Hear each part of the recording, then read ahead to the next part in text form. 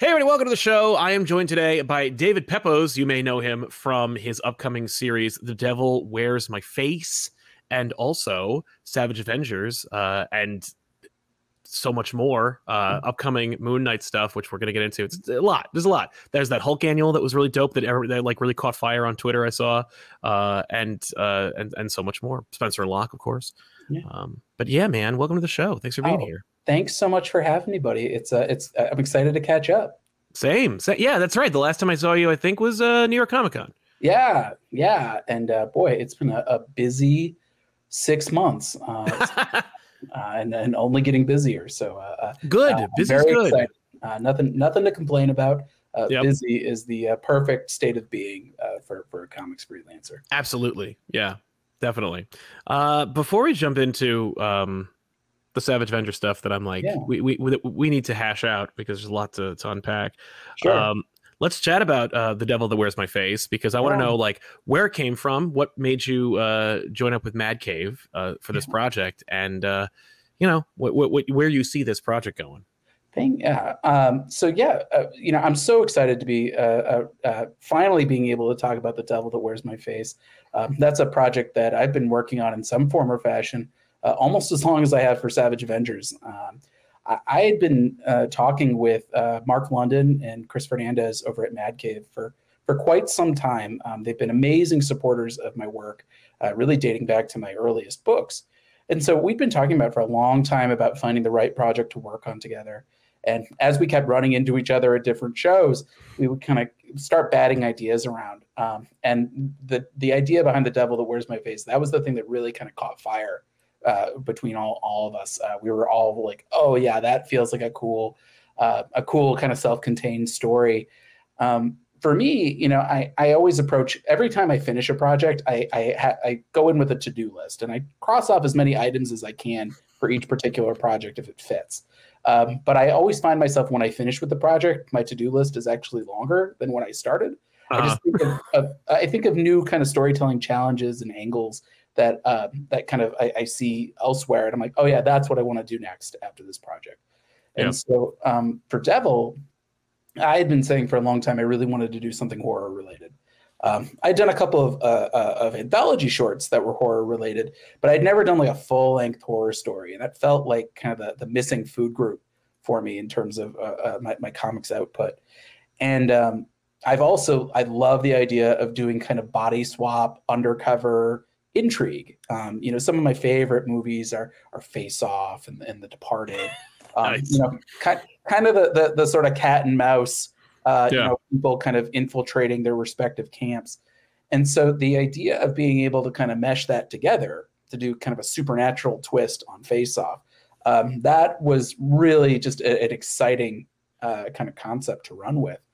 And I've had so much fun working on it, especially working with artist Alex Cormack. What teamed you up with Alex Cormack? Yeah, it was one of those things. We were talking about artists who would be a good fit for the book, and I've been a huge fan of Alex's for some time, ever since his work on Sync. And I'm buddies with Rich Duick, and so seeing more of Alex's work on Road of Bones and Sea of Sorrows and Breath of Shadows, and also The Crimson Cage over at AWA, which I think is just a stellar book. So I was kind of like, I would love to get somebody like Alex Cormack. And Chris was like, we love Alex. You want to reach out? So I pinged Alex over DM, and I was like, hey, man, I have an idea for this book, and I've already written a couple scripts for it. Would you have any interest? And Alex was game for it. He really is a Renaissance man of many talents and interests. The thing that I love about The Devil That Wears My Face is it is a horror book, but we also have some really cool swashbuckling action elements to it as well. Oh, cool.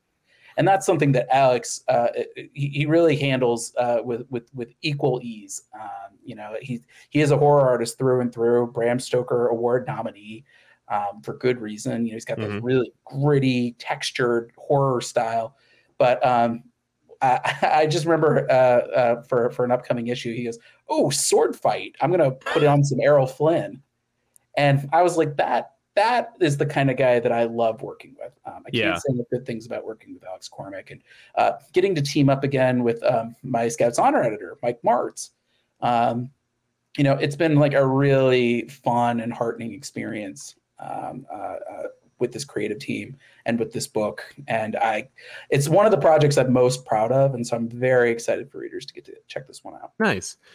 This is full color, right? Because Yes. I know that you have had a ton of experience. I think there's at least 3 different black, white, and blood books that you've done, or stories within that anthology. Yeah. And I know that I assume it's a challenge to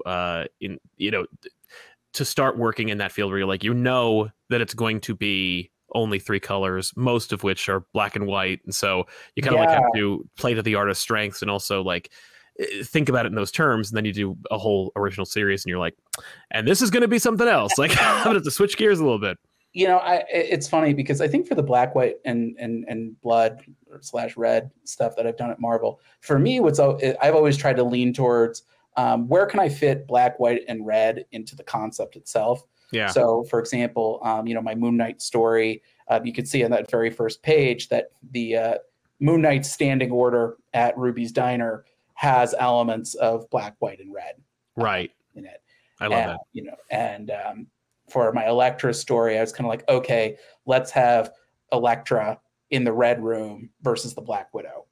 Right. So that black and red. And for Vader, it was kind of, it's Darth Vader, and with that lightsaber, he's inherently, he fits into the black and red scheme. But really, I believe for Alessandro Vitti did his own colors, and then I believe it was Chris Sotomayor who did my Moon Knight colors with Leo Romero, and it was why am I blanking on his name? Vitti? For my Elektra story. Oh yeah. Hold on, let me just find that. It's going to make me feel bad if I don't remember this. Totally. But Andres Mosa, who worked with Danilo Beirut. So yeah, thankfully that part was less of my problem. That was definitely something for the art teams to kind of navigate. But for me, it was always just figuring out like, how can we conceptually kind of like tee up the artists a little bit for the Star Schemes. But yeah, for Devil, Alex works with his wife on the colors, and that's cool. They're really like they kind of know their best angles, and as far as that goes, and it's really spectacular. I feel like there's a really fun collaborative spirit, and Alex is he's game for anything. And I just working with a guy who he's not only incredibly talented, but he's inhumanly fast and so just gregarious and like warm and funny that he really is like he's a rare unicorn in this business. Yeah. And I've told him already, I said, you give me a wish list, you tell me what you like, and I will make it my business to write another book for you, because he's just such a tremendously talented artist that I already am looking forward to working with him again. Love it. With Moon Knight City of the Dead. Yeah. That's coming. Yes. Yeah. And I assume Moon Knight although I don't think he plays a role during the Savage Avengers, I assume he is a like fan favorite of yours. Yeah, well, it's funny. It's funny you mentioned Savage Avengers, because I think the reason I got this Moon Knight miniseries was there were several near misses as far as Moon Knight is concerned with the Savage Avengers. Right. He was certainly on my short list for a character wish list for that team. I kind of had to narrowly cut him in favor of Black Knight, and it was a very painful cut. And I told Tom Brevoort as such. And then there was a preliminary plan for our second arc. The original plan was to have like a post-apocalyptic team of Avengers, which we wound up sort of teasing at the very last issue of the Savage Avengers of 2099.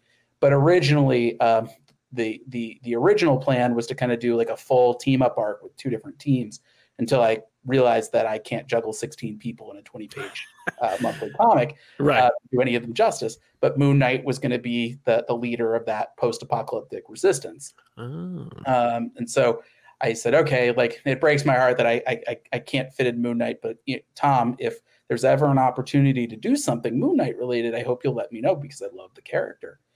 And that kind of led to that Black, White, and Blood story that I did with Leonardo Romero, A Hard Day's Night.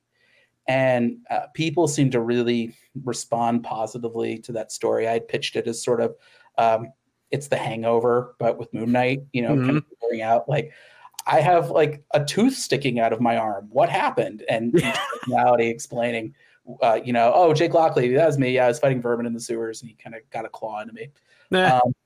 And people really responded to that, and I think that's what kind of got me teed up for doing a mini series. And the way that City of the Dead came together was, Tom, it was around this time last year that they hit me up about this. And Tom was saying, Moon Knight is in right now. He's having a moment, with the Disney Plus show and with Jed McKay's superlative series. Yeah. Do you have any ideas for a series? And so for me, it was really kind of thinking about, how do we kind of dance between the raindrops continuity wise, so we're not stepping on anything that Jed's doing, but also like how can we have like a really fun self-contained story that like feels something similar to what's going on in the main Moon Knight book, but is still very different. And right. So City of the Dead came about. I'm a huge fan of the movie Inception. I love Inception. I love The Matrix. And I've always wanted to do something kind of in that vein. And so City of the Dead, the way that I've kind of built it is it's Inception meets Taken. Okay. It's about a young runaway has been left for dead outside the Moon Knight or outside the Midnight Mission. And but Mark Spector, he's sworn to defend the travelers of the night. And he says, as long as there's still a spark of life left in this kid, he's still under my protection. And so he detaches his soul and journeys to the City of the Dead to try to rescue this kid's soul. Ooh, I kind of dig that a lot. This also is doing double duty because not only is it your kind of like realization of your love of the character, but also we're seeing the debut of the Scarlet Scarab. I don't remember who coins that name. Is that being debuted in this book specifically, or did anyone say it at any point between the show and now? Boy, I'd have to rewatch it. I don't think anyone names her. I don't think anyone actually used the name Scarlet Scarab in the show. I think it was, but I think that's sort of what the promotional materials called her. I'm so excited to get to write Layla. She's such a fun character. I think she was really a highlight of the Disney Plus series. And that was sort of the initial hook that when I first pitched to Tom, I said, it would be really cool to kind of have also Moon Knight team up with another Avatar. And what if we brought in the Scarlet Scarab from the Disney Plus show? And it was a cool little bit of serendipity. I don't think I'm spoiling too much because it was mentioned in the solicits. It's funny that Jed McKay then a little while later independently came to the same idea, saying, hey, we're doing kind of this extra-sized Moon Knight 25th anniversary issue. Maybe what if we introduce Layla somewhere? And it was Tom Brevoort who he's so good at kind of connecting these kinds of dots. He brought me and Jed together and he said, okay, listen, like David's got this miniseries going with Scarlet Scarab. Maybe there's a way that you two can dovetail your stories together because these series are coming out in the same month. And so it was really cool. We were able to kind of like put our heads together and dovetail the stories together in a really fun way. So Moon Knight 25, it really does tee up City of the Dead #1. They come out literally back-to-back weeks.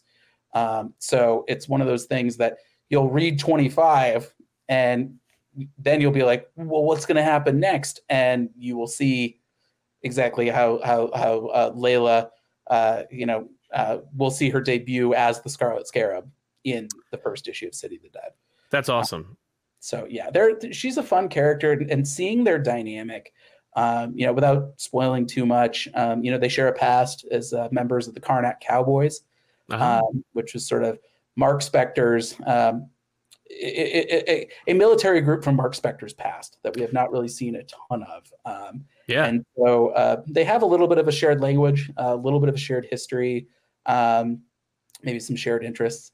And but just kind of seeing them team up, there's like a little bit of like a Mr. and Mrs. Smith, a little bit of the Mummy, um, Okay. that that that cool dynamic between the two of them that I think is it's very exciting.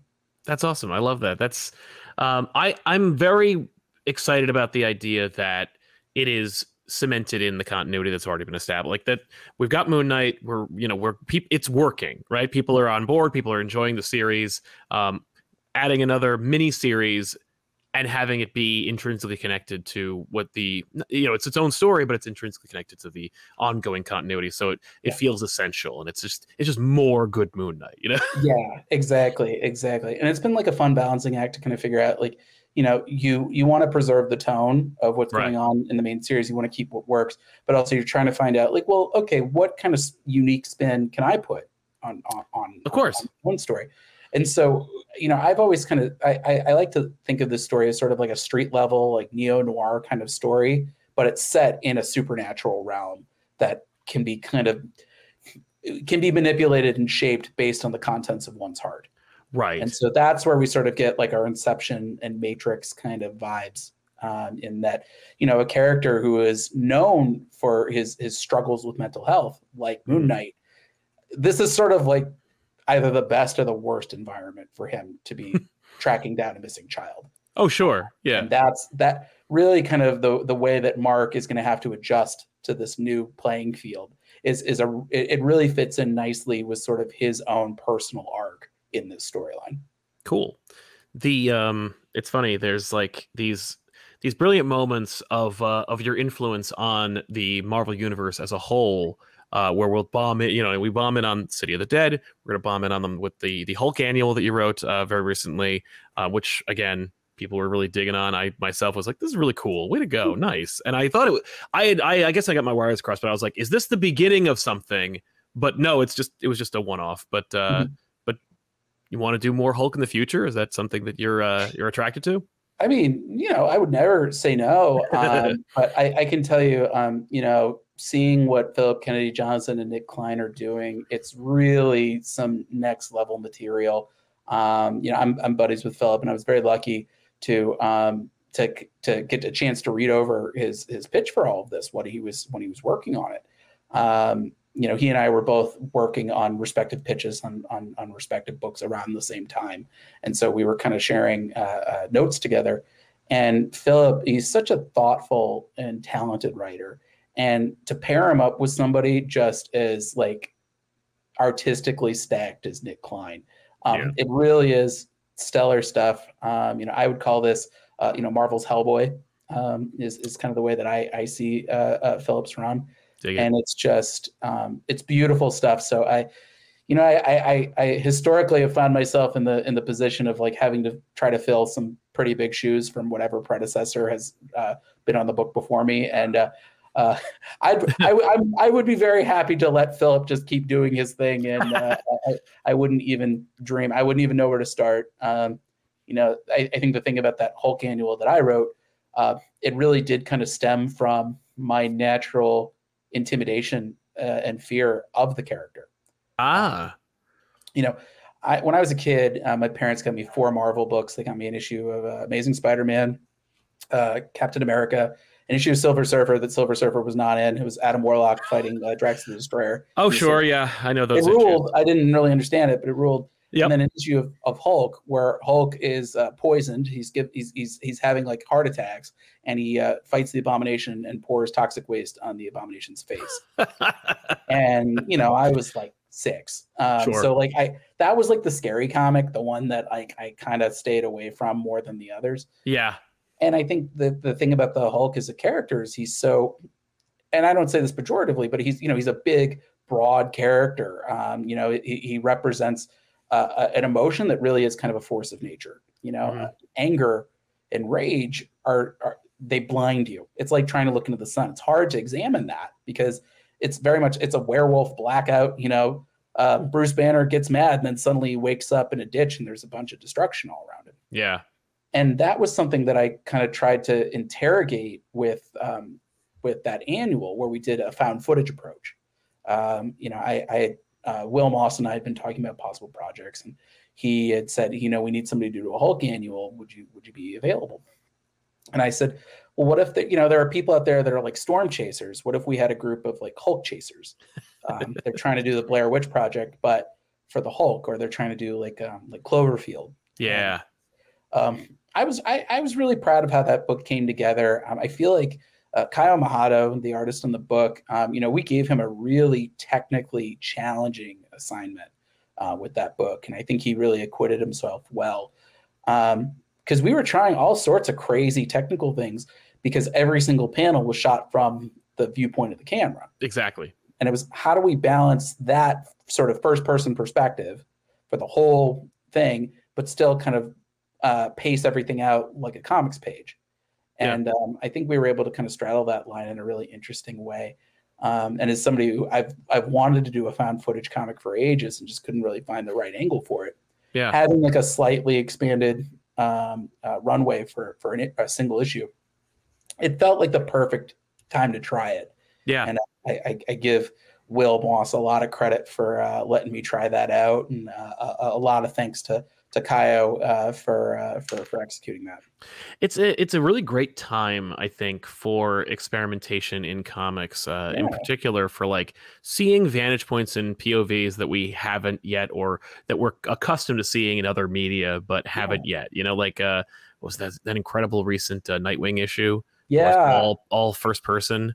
I thought that was so cool. Yeah, and it's like a similar vein, but in a totally different way, in a way that like sells it. I'm like, oh, found footage, I get it, I get the idea, I love the concept, and doesn't get tripped up. Like I can imagine, pitching this idea 20 years ago and being like getting it kind of like tripped up in editorial, and like, will the audience understand what we're trying to do? And nowadays I think people from both the editorial side and from the readership side are all just like embracing kind of like, turn the comic sideways, make it like this, that, and the other thing, like break panel layout, like try stuff. Marvel, and it's working. I can say, I just marked my 2-year Marvel anniversary a week or so back, and I have to say that I've really enjoyed working over there, because they've given me a lot of freedom to try a lot of different stuff with a lot of different characters. I've been really fortunate in that in 2 years, I've been able to play with almost all of the big toys in some form or fashion. From 2 different, really 3 different Avengers rosters, the Guardians of the Galaxy, Spider-Man, the Hulk, the Fantastic Four, Moon Knight. I mean, they've been really generous, and it's just been a really heartening experience. And so being able to kind of do these crazy one-offs like this Hulk annual, it certainly keeps me from feeling bored or restless. Sure. And I think that's the reason I'm a writer in the first place, is I don't love doing the same thing over and over and over for a super long term. I am sort of in the Baskin Robbins stage of my career. I think that I want to get my 31 flavors. I want to have something on my table for everybody.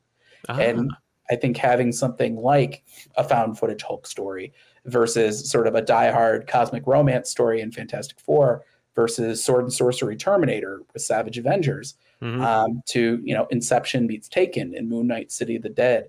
No 2 projects feel particularly similar in terms of concept, but I do think that the voice and hopefully the heart remains consistent across all these different genres and structures. So this is my dream job. I've wanted to write comics, ever since I was a kid. If I could go back in time and tell 6-year-old me, holding all those 4 Marvel books, where I'd wind up, he'd probably have a little 6-year-old heart attack.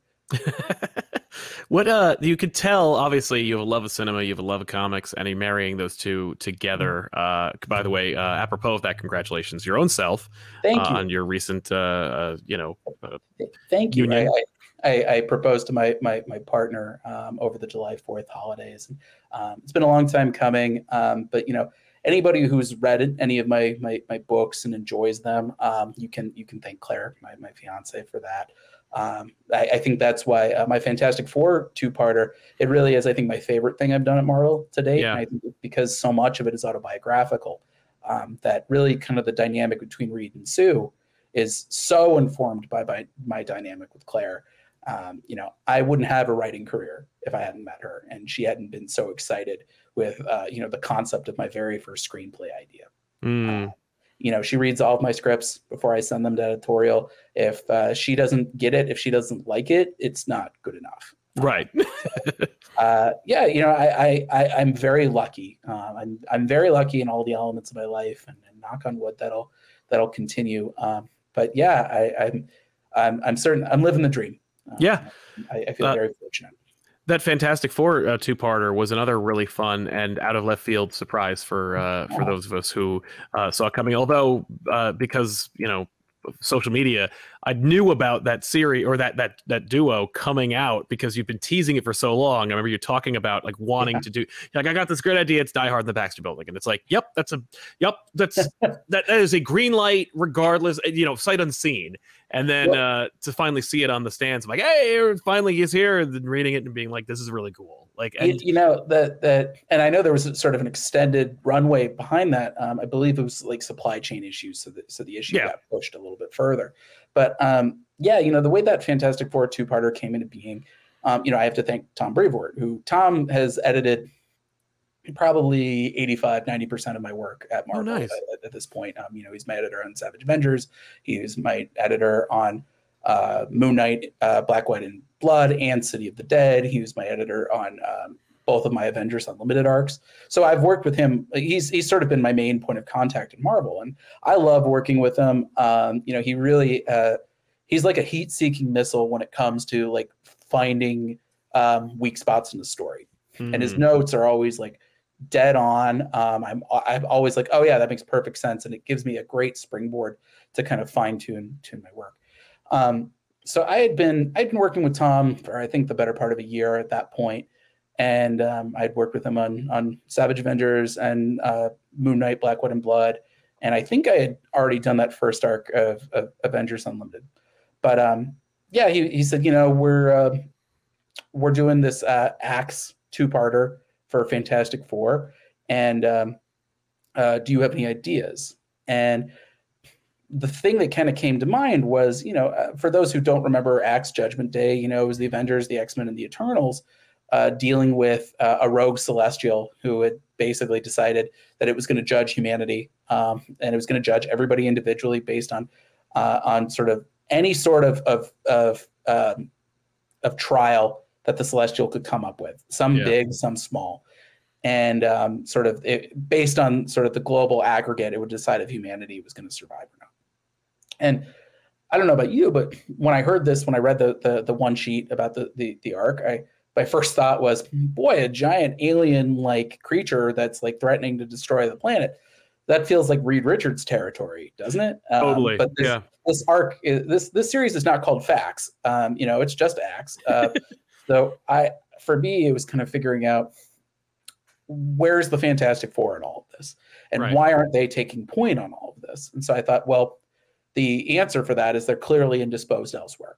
Mm-hmm. And so the idea of a literal bottle episode, in this case, bottling up the Baxter Building, and everybody except for the Human Torch is trapped inside. And it was a really fun story to put together.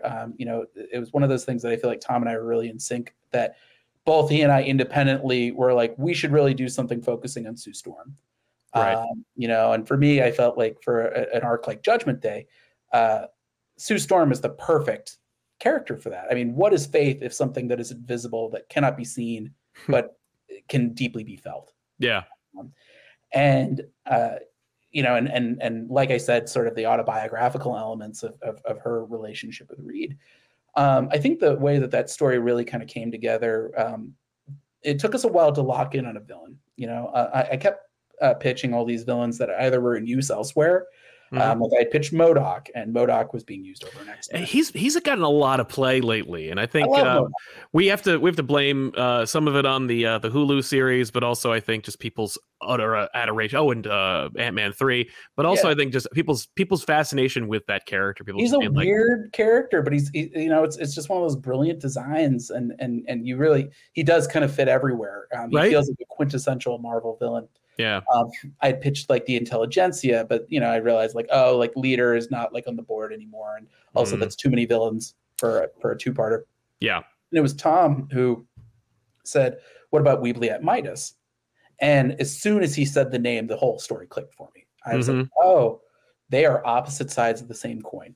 Right. That Sue is somebody who is empowered and raised up by her family, whereas Weebliette is somebody she's been scarred and brought down and tarnished because of her father's legacy. Yeah. And so, the whole arc behind that is kind of uh, another slightly autobiographical element in my life. We found out all kind of my family found out late in life that my biological grandfather was not in fact my biological grandfather, Oh shit. um, and that was something that like my father found out very late in life, Yeah. and thankfully, he's a scientist, so he was just very, intrigued by the whole thing. But I know that's something that could have really rocked my family to the core. Absolutely. And so being able to kind of explore that through the character of Weebliette and this study of generational trauma and her kind of trying to live up to her father's name and then realizing that like she that her upbringing was kind of built in a lie. Exactly. And so I think there was a lot to that story that really spoke to my life, and I think a lot of it's also Juan Cabal on the art on that book. Mm, He is I've worked with so many incredible talents at Marvel. I think Juan might take the cake. He really is a storyteller through and through. He adds so much to the work. There was a beat, for example, where Sue she jumps on a bunch of invisible platforms to jump on a Herbie's back, yes. and I had written in the script just like she leaps off the elevator and turns invisible, Mm, and it was Juan that added that bit with her bouncing around the platforms, and not only that, but even just like the subtle details, like Sue doesn't have her shoes on anymore because it was sort of like a nod to John McClane. yeah.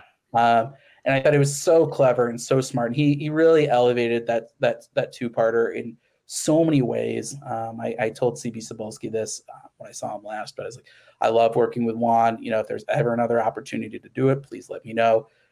Because he really is the real deal. Just a lovely storyteller, and he made that Fantastic Four two-parter just something I'm very, very proud of. Yeah. Has that been collected? And if not, how are they going to collect that? Yeah, that two-parter was collected. It was collected in the Judgment Day Oh, companion. the companion. Yes. But Okay. I believe, unless I misread the solicits, I believe there's going to be a full omnibus, like a full hardcover omnibus that has everything Judgment Day related, including That's the awesome. two-parter. So keep your eyes out on that. I thought I saw it in the solicits like a month or so back. So stay tuned. That's going to be a big book that you can use either as a reading utensil or as a defensive implement.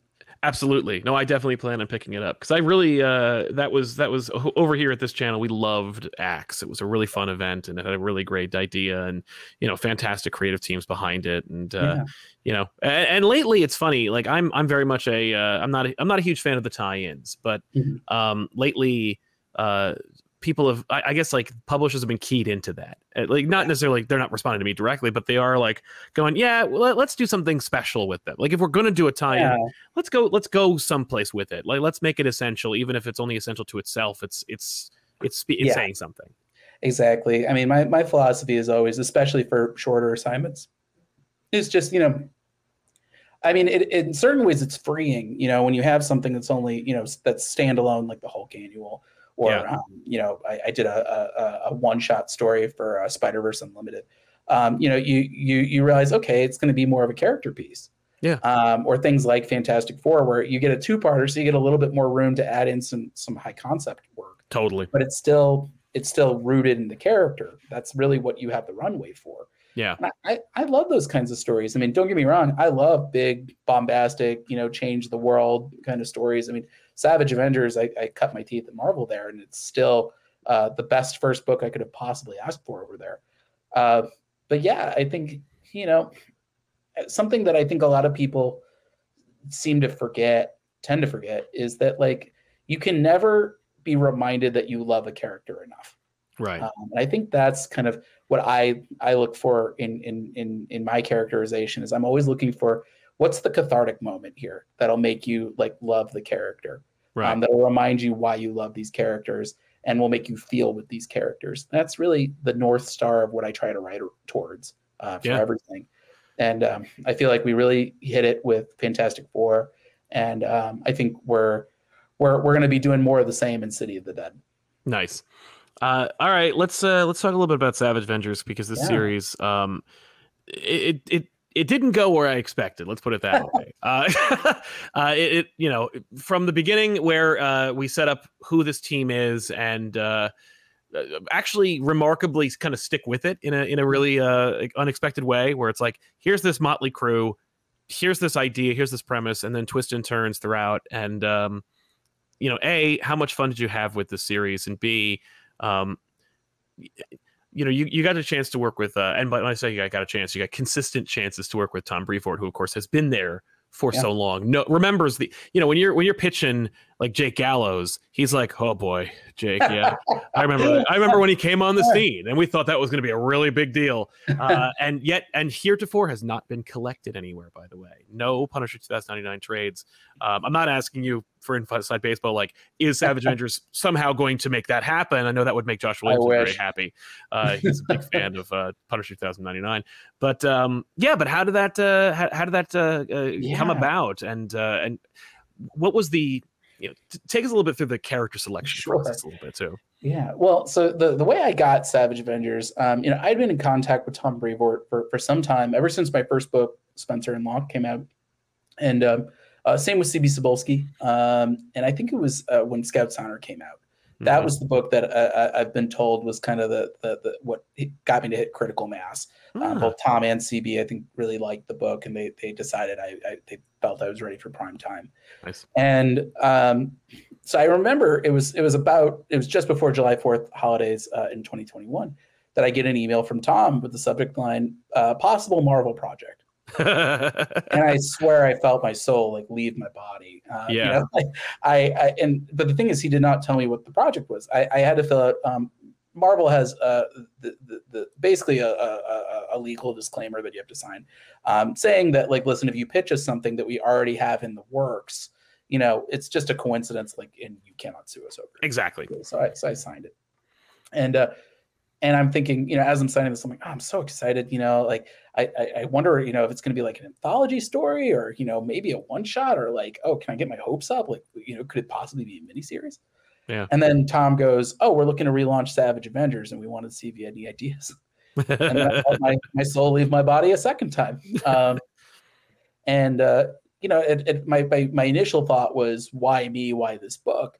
Right. And then I realized, like, Savage Avengers is the mashup book, and I love doing mashups. That's sort of my bread and butter. Yeah. So, the way that the team selection kind of went, when they offered me this, they had said, it's up to you if you want to use Conan the Barbarian or not.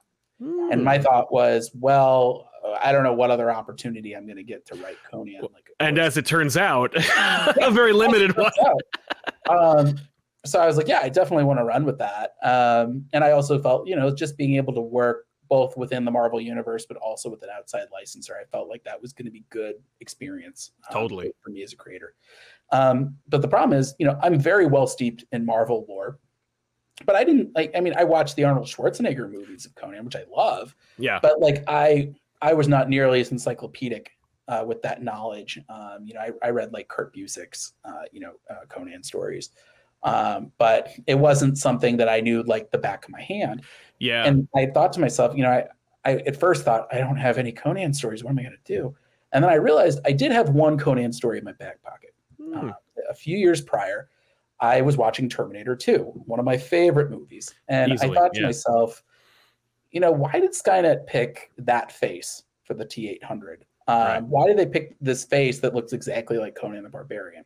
And I thought, what if Skynet used the face of the scariest human it had ever fought?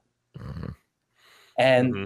that kind of sparked an idea that what if Conan the Barbarian was actually like a long lost descendant of John or ancestor of John Connor? And Okay. so a Terminator gets thrown into the distant past, and suddenly it's sword and sorcery Terminator. Yeah. It's Conan versus the Terminator. Right. And so I wrote up this outline, and I was so excited, and I was gearing up to try to hit up some editors at Dark Horse. And then the next week, Marvel announced that they had the rights to Conan. And I thought to myself, well, that's a bummer. I guess I'm never going to get to tell that story. So Tom emails me about this, and I immediately like, wait a minute, I do have a Conan story in my back pocket. And so I said, what if we did Conan versus the Terminator, but instead of a Terminator, we did a Deathlock? Yeah. I love Deathlock. It's one of those Marvel concepts that I just adore. Yep. And but I did not realize that Tom was one of the original editors on Deathlock. So I think he's got a soft spot for the character. And so he was like, yeah, let's run with that. And I said, we can have a team of superheroes that are kind of caught in the crossfire. And so the way that team lineup kind of went down was, I looked at Jerry Dugan's initial roster for Savage Avengers for inspiration. I didn't want to repeat exactly what Jerry had done because Jerry had already done it. He'd done it so well that exactly. I don't want to retread what somebody else has done and do it in a worse way. Mm-hmm. So, but I thought to myself, like, how can we kind of remix this, And so looking at Jerry's initial roster, that was Frank Castle, that was Elektra, that was Wolverine, Venom, and Dr. Voodoo, right. and Conan. And Conan, yeah. And so I knew we were going to have Conan, but I said, okay, so that means we need a street level person. And I, at that point, Elektra had recently become the all new Daredevil, and I just thought it was such a cool promotion for her. The design that Marco Cicchetto came up with was just pitch perfect, and I loved what Chip was doing. And so she was like the first person I was like, please, like, I don't know how long she's going to be Daredevil, but like, could we use her? Because I think that would be really cool. Like Daredevil was one of the first Marvel characters that like really like spoke to me besides like Spider-Man as a kid. Totally. And thankfully, like Devin Lewis in the Daredevil office was like, yeah, no, we're running with Elektra for some time, so that should work. I said we need somebody with claws, and so we kind of batted some ideas around for a while. Like I had asked for Dakin, and was told, well, he's going to be in Marauders, and we can only sort of have characters like Dakin kind of appear in so many team books, right? And Logan was being used in Lives and Deaths of Wolverine, which had kind of a time travel element, so we didn't want to double up there. Yeah. So we talked briefly about Laura Kinney, but I was really worried that was going to be like too much tonal overlap with Elektra. And it was Tom who said, well, what about Weapon H? He's kind of raw materials that nobody's really using right now. Yeah. And he's got the claws. And I thought, well, not only does he have the claws, but he's a Hulk. And I thought that's the ultimate Savage hero in Marvel. And it almost felt like an oversight that he hadn't shown up in Savage Avengers. So I said to Tom, I said, if nobody's doing anything with Weapon H, what if we kind of tweaked his powers a little bit? Immortal Hulk was just wrapping up as I was pitching this. And I said, what if we did Dial H for Hulk, where it's just, he can turn into a Red Hulk, or he can turn into A-Bomb, or he can turn into a leader, or a Harpy, make him more of a utility player. Right. And Tom seemed to really respond to that. And then I said, we need a spider person, preferably a symbiote, but we need a spider person. And boy, there were so many. We talked about a lot of people.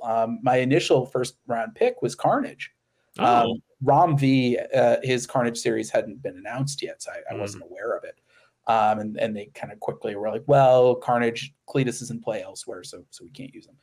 But Flash Thompson was kind of a very close second. I was like, well, if we can't have like the Hannibal Lecter join the team, Flash strikes me as like this really kind of cocky, agile fighter. He's really the best of both worlds because you can make him like Spider-Man when you want to, or like Venom when you feel like it. Yeah.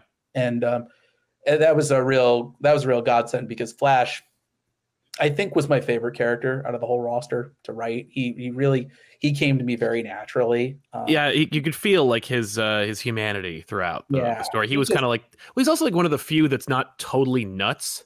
Yeah, you know, he's a smart ass, but he's also Yeah. he's kind of a dick. Like his first appearance, he was a jock. Well, yeah. He was the bully. And so, having him in there, he was kind of like the Hawkeye of the team. Yeah. And so, we had that kind of core trio with Conan. And I had said, I really want Cloak and Dagger. I've been a huge fan of Cloak and Daggers for a long time, ever since the days of like Maximum Carnage.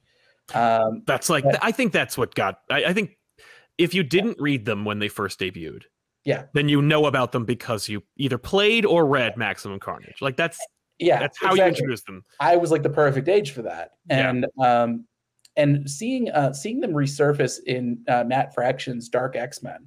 Yeah. That really like put a light bulb over my head that I was like, oh, these are like really underutilized characters that have such cool powers that nobody else has. Yeah. And you saw little flickers of it in like Civil War, where like Cloak was like a really decisive factor in big time existence. But it's funny, when I was teaching myself how to write, I did it with fan scripts. I wrote fan scripts for Shazam, Doctor Strange, Spider-Man, and Avengers. And it's funny because my fan scripts for Avengers had Daredevil, Cloak and Dagger join the team. And this was like circa Shadowland. So it was cool. kind of it was Matt Murdock having like a horde of hand ninjas just like everywhere at all times. Sure. But yeah, Cloak and Dagger were on my wish list for a very long time. And I remember begging Tom, saying, please, like, I will go, like, whatever characters I have to compromise on, please let me have Cloak and Dagger. I promise I'll do something cool with them. And Tom was like, it's cool. Nobody's like beating down the door. No one's asking for them right now, so you're fine. It's fine. They're yours. Like, whatever you want. Yeah, you don't have to give much. It's fine. And then Black Knight, that was the character we discussed. That was like a compromise, right? That was like you wanted I had talked about it was a tough call because at one point we had talked about Moon Knight, right? And I was kind of like, well, I utility wise, Black Knight can do more, right? As like the tech guy and the guy who knows all of the Avengers lore, so we can kind of get somebody who knows continuity in the book, right? And Eternals had just come out when I was pitching this, and so or was in the process, it was like right about to come out, and so his Q rating had never been higher. So we got Black Knight, and I was just thinking at the time, I was like, having somebody with a lightsaber next to Conan feels like a cool counterpoint, and I grew, like I said, I've grown up in the '90s, so it's like for me, Black Knight is leather jacket and lightsaber. Yep, and I got one of those. It's one of those things. I mean, this is kind of the behind the scenes of it all. Is like when you are pitching, you really only you only know so much. I think it makes sense, at least at my level, that like it's really neat to know. Like if you ask, hey, can I do such and such? Your editors are the traffic cops who know where all the bodies are buried. And they can say, oh, well, actually, this character is being used elsewhere. I think it really makes a lot of sense in a counterintuitive way, because that way you're not tempted to step on people's toes. You just like sometimes the less you know is the better, because then like you're not bumping up against each other. There's no room for people doing that either intentionally or not. Totally. It's sort of the editors can kind of handle the gridlock. Well, and we've talked before on this show, at least, about how you worked directly with Tom Brevoort as an editor. When I've chatted with other people, particularly, and I can blame it on him, Jim Zub worked with Al Ewing and Mark Waid on No Surrender. Yeah. And there's a story which he mentioned on the show, so we're not telling tales out of school here. But they were like, they were talking about all the villain teams that were going to be in the book, and they were like, we don't really have any room for the Black Order. We can cut them out. Yeah. And it was right before Infinity War was about to come out, and Tom went, leave the Black Order in. Leave the Black Order, and like that's the kind of like behind the kind of like, well, I'm not going to tell you that they're in the movie, but I am going to tell you that it would be a good optics if we left the Black Order in the book. Yes, exactly. It's very helpful steering. And so it was one of those things. I think when I pitched, it was Cy Spurrier's miniseries with Black Knight. I think it was only like issue 2 or 3 had come out. So I didn't even, I knew there was going to be a second Black Knight, but I didn't know it was Jax. I didn't know Jax was his daughter. Right. I didn't know there was going to be a redesign of the character. Sure. I give Carlos Magno a lot of credit because like that's a tricky design, and he made it look spectacular. Just a really, really amazing job. I tried to get those bomber jackets in there. There's a scene in issue 7 where I was like, let's put them all in bomber jackets, and Carlos rightly was like, they need to have hoods, otherwise people are going to see who they are. And I was like, all right, I tried. But I did get the lightsaber. And honestly, Tom was really in the right on that character because Dane wound up kind of being like my self-insert character in a lot of ways. He's really, and he wound up really being my Swiss Army knife in a lot of ways. That anytime I ran into a story problem that required somebody to get from point A to point B to point C, usually it was Dane who kind of had the continuity know-how, or had the tech know-how, or had the tactical awareness that we could kind of get everybody where they needed to be. And I think we kind of, the cherry on top was our Deathlock. And spoilers, but the book's been out for like a year, so like I think it's okay. But it is a hell of a reveal. Like that is a reveal where it's like, oh crap, like this is it went from being like, oh cool, like another opportunity to use Conan to set him against these interesting characters, give Weapon H some optics, because like honestly, the underutilized character, and the Swiss Army knife design or plan with him is such a great execution. And I think that actually raised a lot of people's awareness and interest in Weapon H after that. They're great. Oh, he can become other Hulks? Yeah. Dope. Like, but also what you're about to jump into is the Deathlock reveal. I had pitched to Tom, I'd said, the cool thing about Deathlock, especially with the Deathlock army that Rick Remender had introduced, and that Jason Aaron was going to be working with, was it can be anybody. They use the corpses of dead heroes from the future. And so, interestingly, the first person I had pitched was James Rhodes, as War Machine. I had been thinking about sort of a post-Civil War II timeline where, for those who've read Brian Bendis's run on Iron Man, Tony brings Rhodey back in the last issue. And I thought, what about the parts that didn't come back? What if they got kind of spliced in with either, old Stark tech, Extremis tech, or with Deathlock tech? And so this Deathlock would have some like real identity issues, and it would be kind of like an all new War Machine in a way.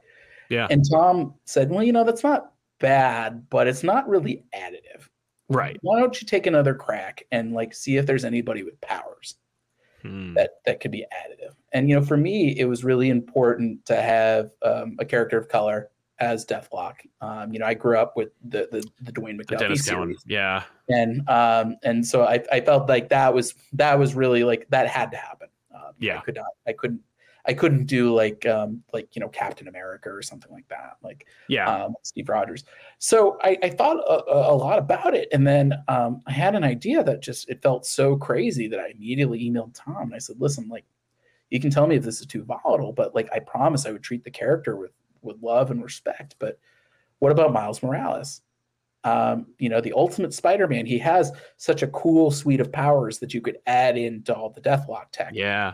He's got the spider strength, he's got the wall crawling and agility, he's got the spider sense, he's got the Venom Blast, which are a cool visual signature. He's got the invisibility, so you can kind of go Predator mode. And even from our very first page of the series, we have him invisible in that stealth mode. And I have a lot of affection. I've had a lot of affection for Miles. If you look at his Wikipedia page, you actually will see a quote from me from a review I wrote of his very first issue. And so part of me kind of feels like Miles and I have been together in some small way since the beginning. Yeah. And seeing Into the Spider-Verse, which I think is just such a perfect piece of art and a love letter to anyone who's ever loved Spider-Man, myself included. Yeah. Being able to be a small part of that was really the honor of a lifetime. And Miles, I think, perhaps not surprising in retrospect, but he really became the heart of the book, and the soul of that team. I think by issue 4, which was one of my favorite issues, I had pitched it as Barry Allen's death in Crisis on Infinite Earths. What if we did that for Miles? Yeah. And that really, it's one of the things I'm proudest of writing at Marvel. And I think we could have really screwed that up. We could have screwed that up in a big way, but thankfully, I think the love shined through, and I think Carlos Magno's art was just so unimpeachably good. Yeah. That people really seemed to respond to it. And so having that team together, that first arc was really a wonderful experience, and I can certainly address the question that I'm sure you're about to ask, which is, you wrote out Conan. I wrote out Conan at the end of that first arc. And, it's one of those things that the only thing that I'm bummed out about how that came out was not, the only way the reason I was bummed was just the way that the news came out. Yeah. None of this was a surprise to me, just to kind of peel the curtain back a little bit. Like I said, when I pitched the story, they told me, if you want to use Conan, you can. You don't have to. It's up to you. And I had said, what other opportunity am I going to get to write Conan? Mm-hmm. But when I pitched the book, I had said, listen, we're going to go to the Hyborian Age for the first arc. And Marvel had told me when I pitched the book, like, let's go for 10 issues, and then we can kind of see what the market's looking like from there. Yeah. So I had sort of framed it as we're going to go from the past to the future. And I said, well, depending on how we feel and depending on how much runway we get with this storyline, we can leave Conan in the Hyborian Age. Exactly. He does not have to come back for this future arc, or we can have him come to the future and have him take the long way, like there's, or we can have him rest for a little while and then have him come back later. Yeah. And so the way that it went down, I had written my second issue of Savage Avengers, and it was the second ever script I'd turned in for Marvel, and so I waited a little while to hear back, and I got the word from on high that, like, hey, circumstances have changed, with Conan properties, and so we are going to be sort of doing a final extension of this license. It'll be one more year to kind of wrap everything up, between Savage Avengers and King Conan that Jason Aaron was doing. Book, yeah. I believe some sort of collections that they were doing. Yeah. And so I was like, okay, well, like this escape hatch that we already had planned, I guess we're going to use it. Mm-hmm. And we made some slight adjustments to the second arc as a result. Not anything too crazy. I mean, like I said, really the biggest change was that we weren't going to use a second super team, because I just could not juggle that many characters in 20 pages a month. But we made some minor adjustments, rather than using, say, like the Cult of Set as like a future villain, we used Ultron, and we just kind of we focused in on the tech side of it, which I think actually wound up working for the best. I think it did, because it cements it into being like it coming full circle and getting to Ultron. It's like, oh, this is it goes from being like, because sometimes you see these like alternate Avengers titles, right? Yeah. You got Avengers, you got Savage Avengers, you got like, even so far as like the USA Avengers, it's like there's different types of Avengers, and at some point or other they come into their own as like, this is why they are called that. And them facing Ultron is kind of like a real Avengers moment where you're like, oh, yeah. And I think that probably the big change was, originally we were going to do kind of a nondescript far future. I believe the original plan was that the Cult of Set found a piece of Deathlock tech that had been discarded during that fight with Set. and sort of this is what the alternate future looks like when the Cult of Set has taken over the world with Deathlock tech. Right. But since we weren't going to use the Cult of Set anymore, we kind of I realized like, oh yeah, we cut off Deathlock's arm in the first issue. Yeah. So yeah, Alchemax finds it, and it just they build Skynet, Right. And Ultron takes it over and takes over the planet. And so the cool thing that we were able to do is I said, well, without Conan, the one thing is that we need a new lead. We need another character that's going to kind of galvanize this team. And I had talked about I had asked if we could use Punisher from the jump. And that's when I sort of got a little bit of an inkling that Frank's going to be off on his own book with Jason Aaron. He's going to be on his own path. I didn't even really know anything about the Hand at that point. But I said, listen, Punisher, I think, is a really important part of Savage Avengers. I mean, I think there was an early issue that Jerry wrote that, it was just Punisher and Conan, and they really bonded. So I said, since we can't use Frank, what if we use Punisher 2099? Like, that's already a future that we haven't used. And I grew up in the 90s, so I love 2099. Totally. Just being like, okay, like he's got these cool sci-fi weapons, and he's fighting this dystopian future against like an army of zombie robots. Right. And we find out, like, I had been really kind of trying to focus on, well, what does that skull mean? Yeah. And I think what that skull means is it means a profoundly broken man. Yeah. And if anything, a profoundly broken man who is destined for self-destruction. Yeah. That is what the Punisher skull, I think, means. There's no winning that war. There's no happy ending. It's literally a dead man walking. and so I think we were able to really like lock in on Jake Gallows' arc, and I was so excited. Like, people really did not see that coming. Yeah, no. I was like, I kept seeding it in there. Like I said when we kind of reworked that second arc outline, I was like, and so like, Jake, it keeps talking about that he wants revenge on the man who killed his family. He's got exact punishment on the man who killed his family, and then we will find out his family got turned into Deathlocks, and so it was him. Yeah. And so yeah, being able to play with him, being able to add in Doom 2099, which was kind of unexpected. He kind of came in as like a little bit of a MacGuffin, and then I love writing Doom. That guy is like such an a-hole. Yep. And just catty and petty. Mm-hmm. And he wound up being like one of my favorites to write. Like he was right up there with like Flash and Miles. Because every time I would just like think of like what's like the nastiest like little like snippy thing that Doom would say to somebody in any particular moment. Yep. And yeah, they wound up kind of being like a really fun cast. It was certainly challenging. I certainly pushed the limits of those 20 pages, and I certainly Carlos deserves a Purple Heart for how much stuff I gave him, as does our letterer, Travis Lanham. But yeah, we really, we were juggling. I think by the end it was like a 9-man team plus Ultron. Yep. In 20 pages, and I think we did a pretty good job with all of them. Yeah. Yeah, I love my experience writing Savage Avengers. I can't say, I mean, it was such a fun book. And as somebody who loves the Avengers, has wanted to write Avengers for so long, and has been so honored to be able to do so with Savage Avengers, and as well as 2 arcs in Avengers Unlimited. Yeah.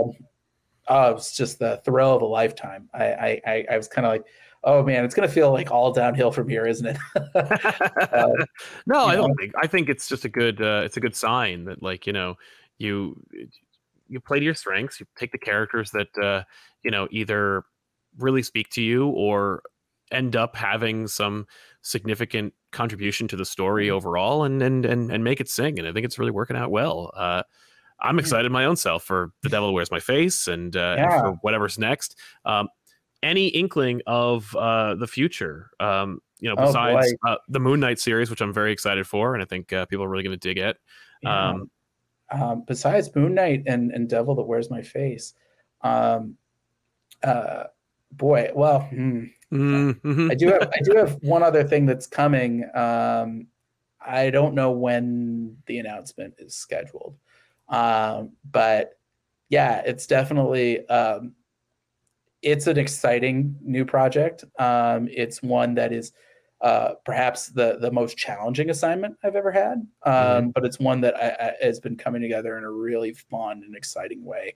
And I actually just got my first round of pencils for it this morning, and the artist on board is really doing some spectacular work.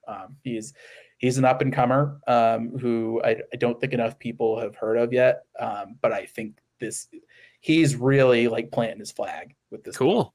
So it's really exciting. I gotta keep my lips sealed as far as too many details are concerned. But Sure. yeah, so suffice to say that we're going to be leaning very much into the action and drama onto this Cool. series. And I think when you see it, the trajectory will make sense. Gotcha. How I've wound up doing this. And yeah, I think beyond that, I'm very excited. We're gearing up for another Kickstarter for the OZ. We're going to do our third and final one. Great. Congratulations. So yeah, for people who've been following, it's Mad Max meets the Wizard of Oz. Yeah. For those who haven't read it, our version of Dorothy, she's the granddaughter of the original Dorothy Gale. She's an Iraq war veteran who's, come home, disillusioned and grappling with PTSD. And a tornado winds up striking her Kansas farm, and she finds herself in the war-torn land of Oz, and finds out that Grandma killing 2 wicked witches in like a week, and then splitting. That's not a happy ending. That's a repeat of Baghdad. Right. And so, through our series, Dorothy is kind of taken command of the resistance, sort of embracing her role as a Yellow Brick Road warrior. And we left our second issue on kind of a cliffhanger that she has found herself in the clutches of the Scarecrow, who has sort of grown up to become kind of a murderous despot in lieu of any other authority figures in Oz. And so we're very excited for this final issue. Ruben Rojas is working tirelessly on the artwork, and as soon as we've sort of built like a good critical mass for it, we're going to be launching that Kickstarter. But yeah, Ruben is drawing the work of his career. Whitney Kogar on colors is fantastic, as is DC Hopkins on lettering. Yeah. The team won a Ringo Award last year for our first issue, and I was there for that. I was I not that I was at the ceremony, but I was at Baltimore Comic-Con, and I was able to go up to the table and be like, "Hey, man, Ringo Award-winning writer." I was pretty blown away. Talk about a career highlight. So I'm very excited for people to see that. And and then we're still working on my sci-fi book, Grand Theft Astro.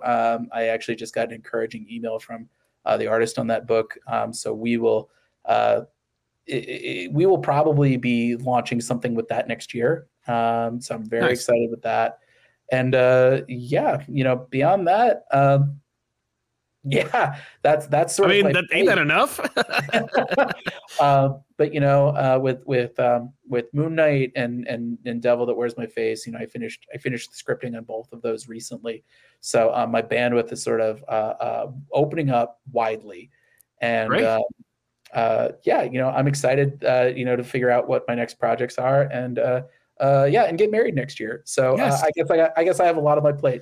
Yes, you have a full docket, so to speak. But I'm really excited to see what's next. And thank you so much for being here, ladies and gentlemen. If you haven't already, you should definitely be picking up these series. Is there like a website that they can go to where they can get all this information from directly? Yeah, absolutely. Well, you can check out davidpepose.com for information about my books. Moon Knight, City of the Dead, you can pre-order through your local comic shop. Pre-order your books, ladies and gentlemen.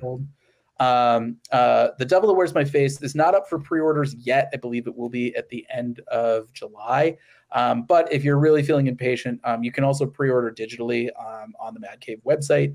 Cool. I believe they have the first 2 covers up for pre-order, as well as digitals for all 6 issues plus a trade paperback. So nice.